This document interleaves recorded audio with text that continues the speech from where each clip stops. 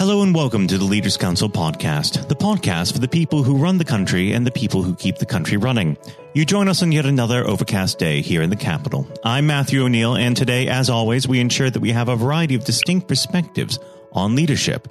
First, we're joined by Gus and Noreen Burns of Kaydar Residential, a residential home who cater to the needs of adults with learning and physical difficulties. Gus and Noreen, hello. Hello. Thank you for coming on the program today. We might as well dive straight in. What does the word leader mean to the both of you? Leader means someone who can take people with them on a journey, right, that comes from a vision and a goal. And how would you describe your personal leadership styles? We've got two distinctive ones, actually. Gus is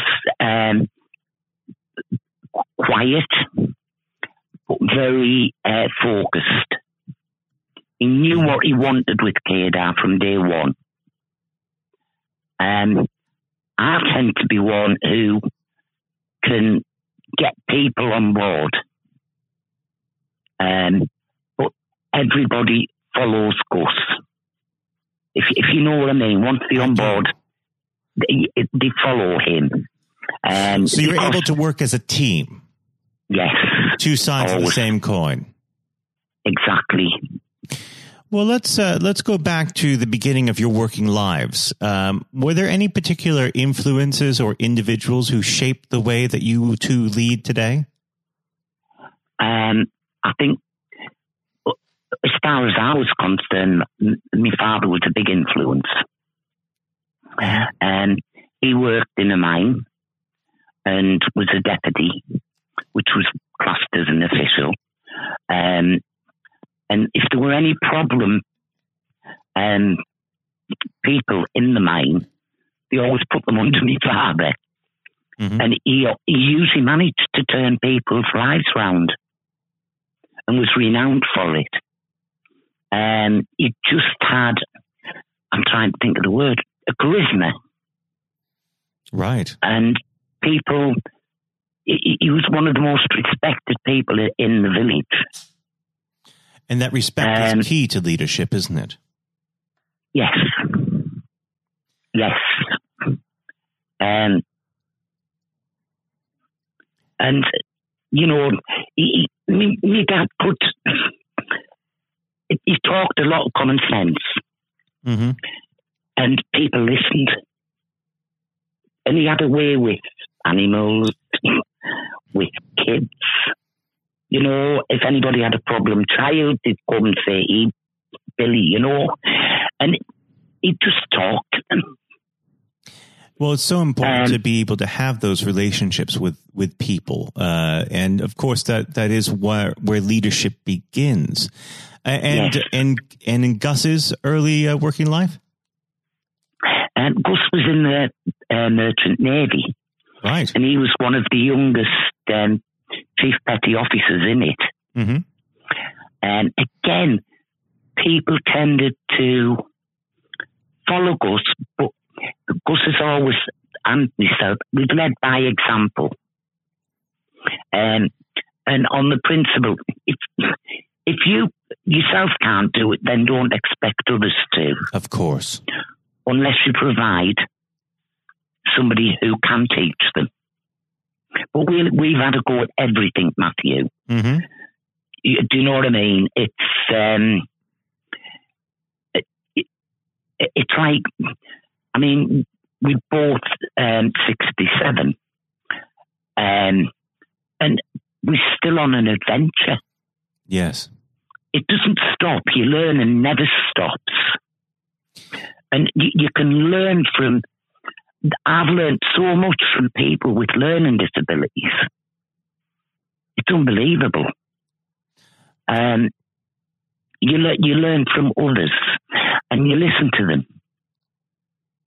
And leadership, I don't think, is about one person or even two. Mm-hmm. It's about cultivating a team. Absolutely.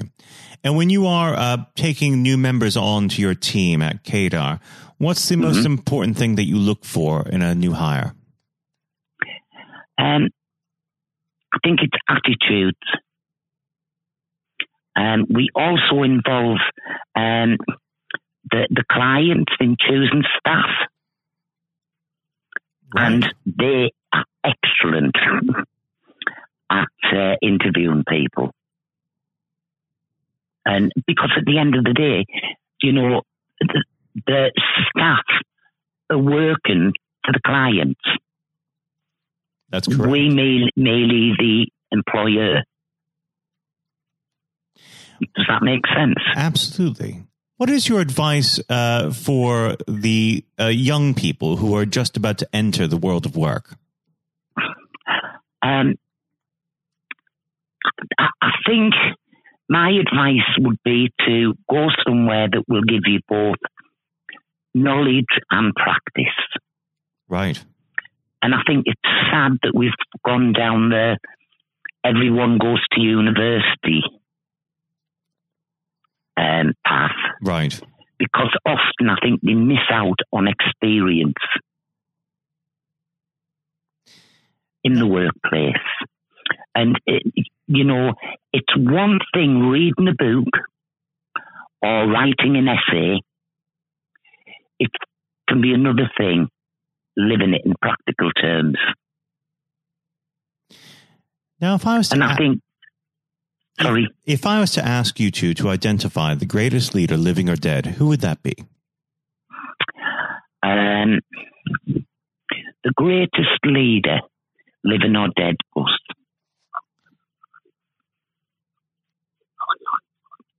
Gus Churchill. And yourself? I think it would be Gandhi. Well, of course, they're two sides of the same coin, both dynamic leaders in power at the same moments in time. Now, they both had very distinct differences and ways of leading. Yes. Within a business setting, which leadership style, Churchill's or Gandhi's, do you feel would be more effective? I hate to say it, because he wasn't for the miners. But Churchill, I'd have to go with Gus. Now, unfortunately, our time together is very quickly drawing to its close. But what does the next 12 months have in store for Kaydar Residential? I think it's the same for everyone working in care. I think it's a highly rough road we're all on. And I think the reason for that is because people making decisions don't have the practical experience and can be very tunnel visioned when it comes to resourcing. Now, so I think it's a rocky road. Of course. Now, Gus and Noreen, it's been an absolute pleasure having a chat with you, especially on the subject of leadership. I very much look forward to hopefully having you back on the program at some point in the near future. Oh, thank you. And thanks ever so much. Of course. My nerves have settled down. That was Gus and Noreen Burns of Kaydar Residential. And now, if you haven't heard it before, is Jonathan White's exclusive interview with Sir Geoff Hurst. We're now joined, though, by former England footballer and still the only man to score a hat-trick in a World Cup final, Sir Geoff Hurst. Thank you very much for coming on today. You're welcome. You're welcome. Good afternoon. And perhaps I should start and get it over and done with. I know you must be bored with it, and you've probably been asked 1,000 times. But when you got out for a duck playing for Essex, Geoff, what was going through your head at the time? Well, of course, that's not one of the most asked questions I get. Oh, there are one or two people who are very familiar who do Google me, who realise that I did score nothing for Essex. My only game for Essex first team when we played against Lancashire in Liverpool, a place called Egbert in Liverpool, many, many years ago, 1962, I think that was. So I didn't, I didn't really feel it at the time. It was lucky to be playing, I guess. There were one or two injuries. But the problem that I had was really messing about between the two sports. That was very detrimental to me over that period of time, being stuck between the two sports. And I think for those that don't know, there's another world that might exist where Sir Geoff Hurst was a first-class cricketer and not perhaps a footballer. But whether it's business or cricket or football, obviously the importance of leadership, it can't be understated, no matter what form that comes in. When you were at West Ham, Geoff, and when Ron Greenwood first came along, he made obviously some pretty radical changes. Was this a man that genuinely inspired confidence the first time you'd meet him? Absolutely. I mean, he was simply a fantastic coach or teacher, if you like, at football. And the quite always mentioned when we talk about Ron Greenwood, Harry Redknapp, who was played under him and has been very successful as a player and a manager over many, many, many years. He's come across many coaches, of course, and managers during his time over years, I guess. He would still say that Ron Greenwood is the best coach he'd worked with. So you're very fortunate. I think you think you're lucky when you come across, if you have a great teacher at school and a great coach as we had in Ron Greenwood, and of course a great manager in Sir Alf Ramsey. So to come across people like that, of that calibre, can have a huge influence on your career, of course, and then your life. And that's quite purely the case. Absolutely. And in those early days at West Ham, with a manager like Ron there, it's also important to have confidence with your other players. And of course, they become your friends. Who did you look at the time when to inspire confidence in yourself? Was it Peters? I think probably, I was very fortunate to play with the calibre of the players I did. Again, extremely fortunate to play with the captain of England and West Ham and Martin Peters, who was a fantastic player. And as far as Martin's concerned, I think sometimes he didn't quite get the recognition he deserved. What a wonderful player he was. In terms of inspiring confidence, I always probably say that the biggest influence for me, I guess, would be the captain, Bobby Moore. Although he was only about 8 months older than me, he graduated through the system probably 3 or 4 years earlier. He played for England in 62, 4 years before the final when I played. And so he was more looked upon him more as a senior player, if you like, not as a guy with the same age group as me. And I looked at how he trained, how he acted, how he behaved, and how he played. And so he would say, I would also say he was a big influence on me. One thing I would say about leadership, I do understand clearly in all walks of life, leadership is at the top, is absolutely vital for a business, a football team, in any walk of life to be successful. And it's quite evident. I was in the motor trade for a long time as well, selling car warranties to car dealerships. And you could almost tell when you walked into the business, many of the car dealerships, you could almost tell from the moment you walked in by initial reaction, people came and welcomed you, that the business was well run or conversely not well run at all. And so I understand the value and quality of leadership. And that's why I'm very fortunate to be involved in my career in those early days with two great leaders in Ron Greenwood and Alf Ramsey. Absolutely. And since you've already brought him up, Geoff, I think it'd be remiss not to go a little bit further with that. But obviously, after at West Ham, your playing came to the attention of Sir Alf Ramsey. Now, there's a man I'm sure when you walked into a room, you knew who was in charge. When it came to managing that England team, what was his style like, Geoff? Well, the first thing I say about Alf Ramsey, he's probably over my life the most powerful influence who had on me as a person. Naturally, it happens to an extent because he's got your whole career in his hand. Whether he picks you for England or he doesn't pick you, it can have a great impact on your career and, of course, your life. But in that era, I was involved for 6 or 7 years. It was quite clear who was the boss. He was quite very, very strict. Probably at a time maybe overly strict, but at times you probably wouldn't necessarily get away with it in today's football because it's changed dramatically in how you deal with players then and players now. But he was the most powerful man I came across, and very few people. And he was quite ruthless in getting people out who didn't want to be part of a group, part of a team. It is important that if you've got a group of people, and that's in any walk of life, they're all singing off the same hymn sheet, and you don't have anybody that's griping or moaning about the system. And if you've got people like that in the organisation, one thing I have learned, and I've taken it on in my life, my family, you've got somebody in the group that doesn't want to be part of it, you get them out. And Alf, I think, was quite ruthless with that in his staff. And I think that's one of the most serious things I think I've learnt over a long period of time.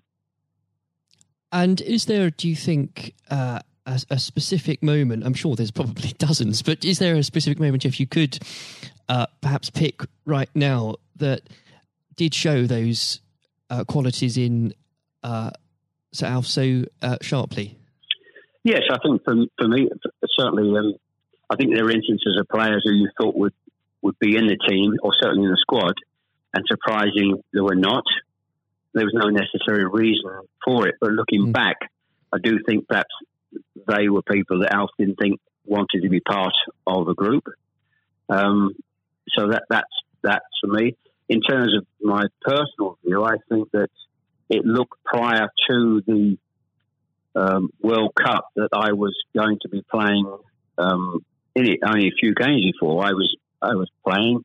And I played with Jimmy Greaves in a game against Yugoslavia only a couple of months before the final. And it looked at that stage as if I was going to be playing in the team. But in a couple of more friendly games before the final in Poland and Norway, I think, and Denmark, I played 2 of the 4 games. And I probably didn't quite replicate my form that I'd been showing at West Ham and in the early couple of games for England. And he left me out in the first game of the World Cup against Uruguay. He started off with Jimmy Greaves and Roger Allen. So I had an impact of thinking at that stage I looked like I was going to play, and didn't start because of just a lack of form. I didn't play quite well enough to justify my position. And somewhat fortuitously, I only got back in the team because of a nasty gash to shin on Jimmy Greaves' leg. And I think what you've said there, Jeff, actually does sum that up really well. And more than that, whilst it's important to have that someone in charge with those qualities, it's almost useless if there isn't a strong and unified team behind them. And there really must have been moments, Jeff, maybe there weren't, but let us know, in that 66 competition, the prolonged pressure on all of you, the weight of a nation, did it get to you? Well, not for me personally, no. I think, and I don't, not for me, not for a second. I think I was just happy to be involved in the squad initially. Not at all. You're not aware of the magnitude of the occasion, really, looking back out. So I never really felt, people talk about pressure a lot and it's there, and players talk about it in life. I didn't really necessarily feel any great pressure during the time I was there. And what is also important to say about Alf Ramsey, the people he left behind that were left in the squad after he moved 1 or 2 players out, the squad were a bunch of very hard-nosed, professional, top-quality people. And that was, again, the leadership that Al showed. He got people in together that were very, very strong personally. And I think that was part of the success we had. We were I always describe our group as hard-nosed professionals. We have some great players, but overall they were great hard-nosed professional players and great quality people who we've kept in contact with, over the years. And Jeff, I've got to ask, and I'm not making this up, I've genuinely heard that people do ask you whether or not you realise there were people on the pitch at that moment. I imagine you were busy on something else. Well, I did some theatre shows last year. They've gone fairly well, and we're going to do a series of theatre shows, in fact, starting this week, over the next 2 or 3 months. And at the end of the theatre shows, we have about 20 minutes where we allow the people in the audience to ask questions. And I won't mention both. They're too long to talk about both questions. The other one's a really stupid one. It's too long for me to tell you. It's absolutely ridiculous. But the other ridiculous question I get asked, did I realise there were people on the pitch? And of course I jokingly say, yes, I was just about to shoot to score the goal.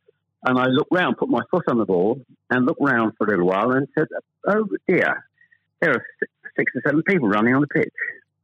So I've been asked that once at one of the theatre shows. So I make a joke about that and saying, yes, I put my foot on the ball and waited to just have a glance round, you know. Maybe it does prove there are things such as stupid questions, really. Oh, yeah, there certainly are. I've got another one which I won't bore you with. It won't be too long to tell you. I was in a Jersey, or Channel Line, Jersey or Guernsey, 2 or 3 years ago, and most stupid, irrelevant questions, absolutely nothing to do with football whatsoever, which was absolutely, but I can use that now because it is quite funny. Well, maybe another time then, but we... well, you want me? I can tell you if you want. You got time? I can tell you if you want. Jeff, go on. I think it would be silly if I said no at this point. Okay, so I was doing at a dinner in the Channel Lines, 300 or 400 people, black tie dinner, guest of honour. On this occasion, I was speaking for about 20 minutes, then allowing questions from the audience at the end of the evening. And there was usual football questions, and then all of a sudden I had somebody at the back who asked a question. I didn't quite hear what he said. He didn't have the microphone with him. So I said, I didn't hear what he said. Can you please give this chap the microphone so I can hear clearly what he said? So the chap had the mic and he said, when a turtle loses its shell, is it naked or is it homeless? Right. What a question. What a question. I think that would be definitely in the stupid category, wouldn't it? So we had a laugh about that. You've got to have a patient of a saint, I think, sometimes to put up with things like that. But then again, I found it amusing. I just found it amusing. In fact, some of the audience found it highly amusing as well. So it did make me laugh that day. If you can put up with my questions, you can probably put up with anything. But there would have become a point, though, Jeff, I think you were a young man when obviously this happened, when you must have realised that teammates, began looking at you for leadership. Is that something that occurred to you, or did you just realise that by one way or the other, people actually begin to look up for you for inspiration? Well, possibly. That's never really struck me until you've actually mentioned it now, quite frankly. It's a new question. Does anybody look up to me? I'm sure perhaps there are people who pay you compliments of fans of West Ham and Stoke, and of course England fans who I think probably it would be very immodest of me to suggest that I felt that somebody was looking to me for inspiration. You don't have to, but I will. It's okay for a third party to do it. Perhaps that may have been the case over the years. People look at you and maybe it has a helpful effect. But I do think you how you behave and set examples on and off the pitch, people must realise that has an influence. How you react and behave to situations on and off the field surely probably has an impact to younger players coming into the team latterly. And with that, looking at football today, is there anybody that you think particularly on the field or the sidelines that strikes you as someone with those qualities that you could identify in a natural leader? Current players, you mean? Oh, players, managers, anybody that you look to today, really? Well, I think some of the outstanding. I think the best example about a leader at the moment is Klopp at Liverpool. He has been absolutely fantastic to acquire the players and get them to their attitude is absolutely fantastic. They're great players, but there's more than just being good players in football. It is have a good player with a fantastic attitude, and their willingness to work for each other and the team is absolutely outstanding. Hence these unbelievable results. There are, and the great players not always succeed as individuals, or probably even certainly as a team if you haven't got the right attitude alongside it. And they're probably, and that comes through the leadership. That's not just luck. Absolutely. That's absolute leadership. He'd be the best example, of course, in football terms today. Easily. And of course, but going back not that long ago, Alex Ferguson is just absolutely, you've got to take him as the first example, because Klopp's only done this over a period of time, a short period of time. But if you look at the 26, 27 years that Alex Ferguson did with Manchester United, and subsequently since he's gone, how they are not doing so well. He's the best example of management we've probably ever seen, and I don't think anybody will see the light of that kind of leadership again. It's absolutely astonishing. And do you think, could you imagine Sir Alf or even Ron Greenwood managing teams today? Yes, I think so. I think yes, no question at all.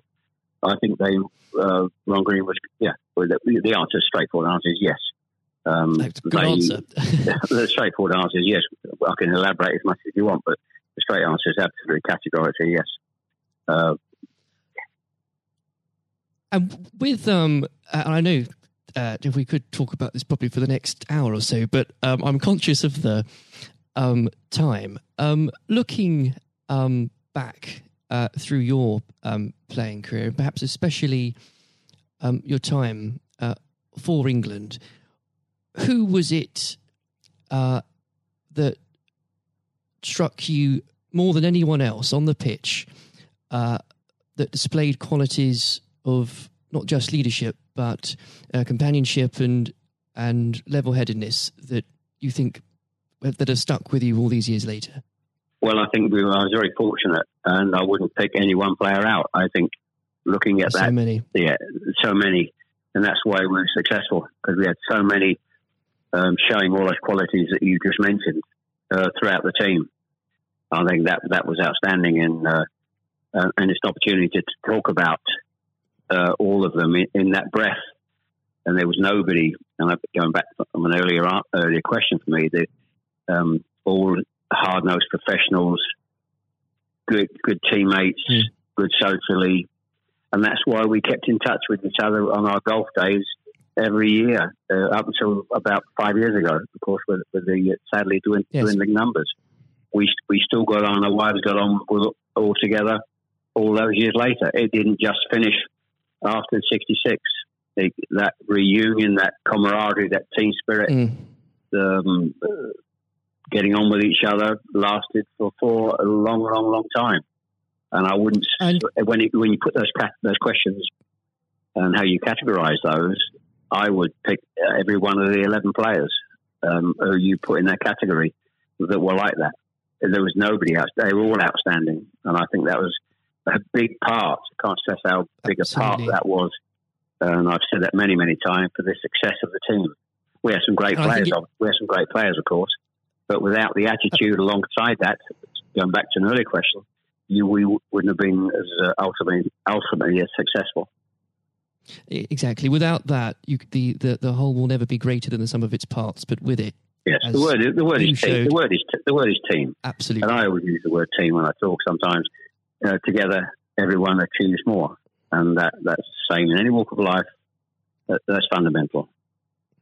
And lastly, Jeff, looking, if you were to give advice, and whether this is in sport or business or indeed any other walk of life, what would you identify, if you can, as the key tenet that you can't go without in terms of leading a team, no matter what that team is?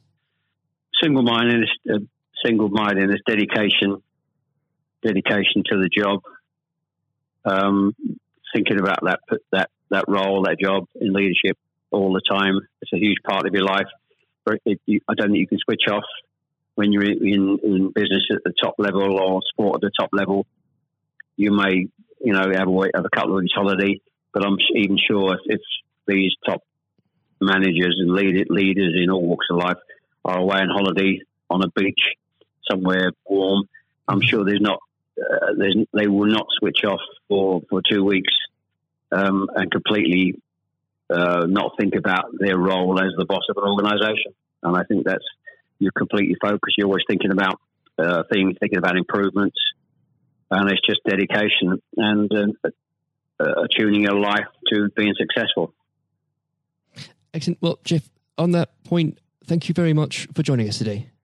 You're welcome. Very good nice to have a talk about this and just go over the past and just refresh my own memory about the quality of the players I grew up with. Excellent. Another time, it would be great to talk again. Thank you, Jonathan. Thank you. This has been the Leaders Council podcast. Thank you for celebrating excellence in leadership with us. I have been your host, Matthew O'Neill. Until next time, goodbye. Thank you for listening to our podcast. The views expressed within the podcast do not reflect the views of the Leaders Council of Great Britain and Northern Ireland, its parent company or subsidiaries, members of staff, other guests, or any other person therein associated.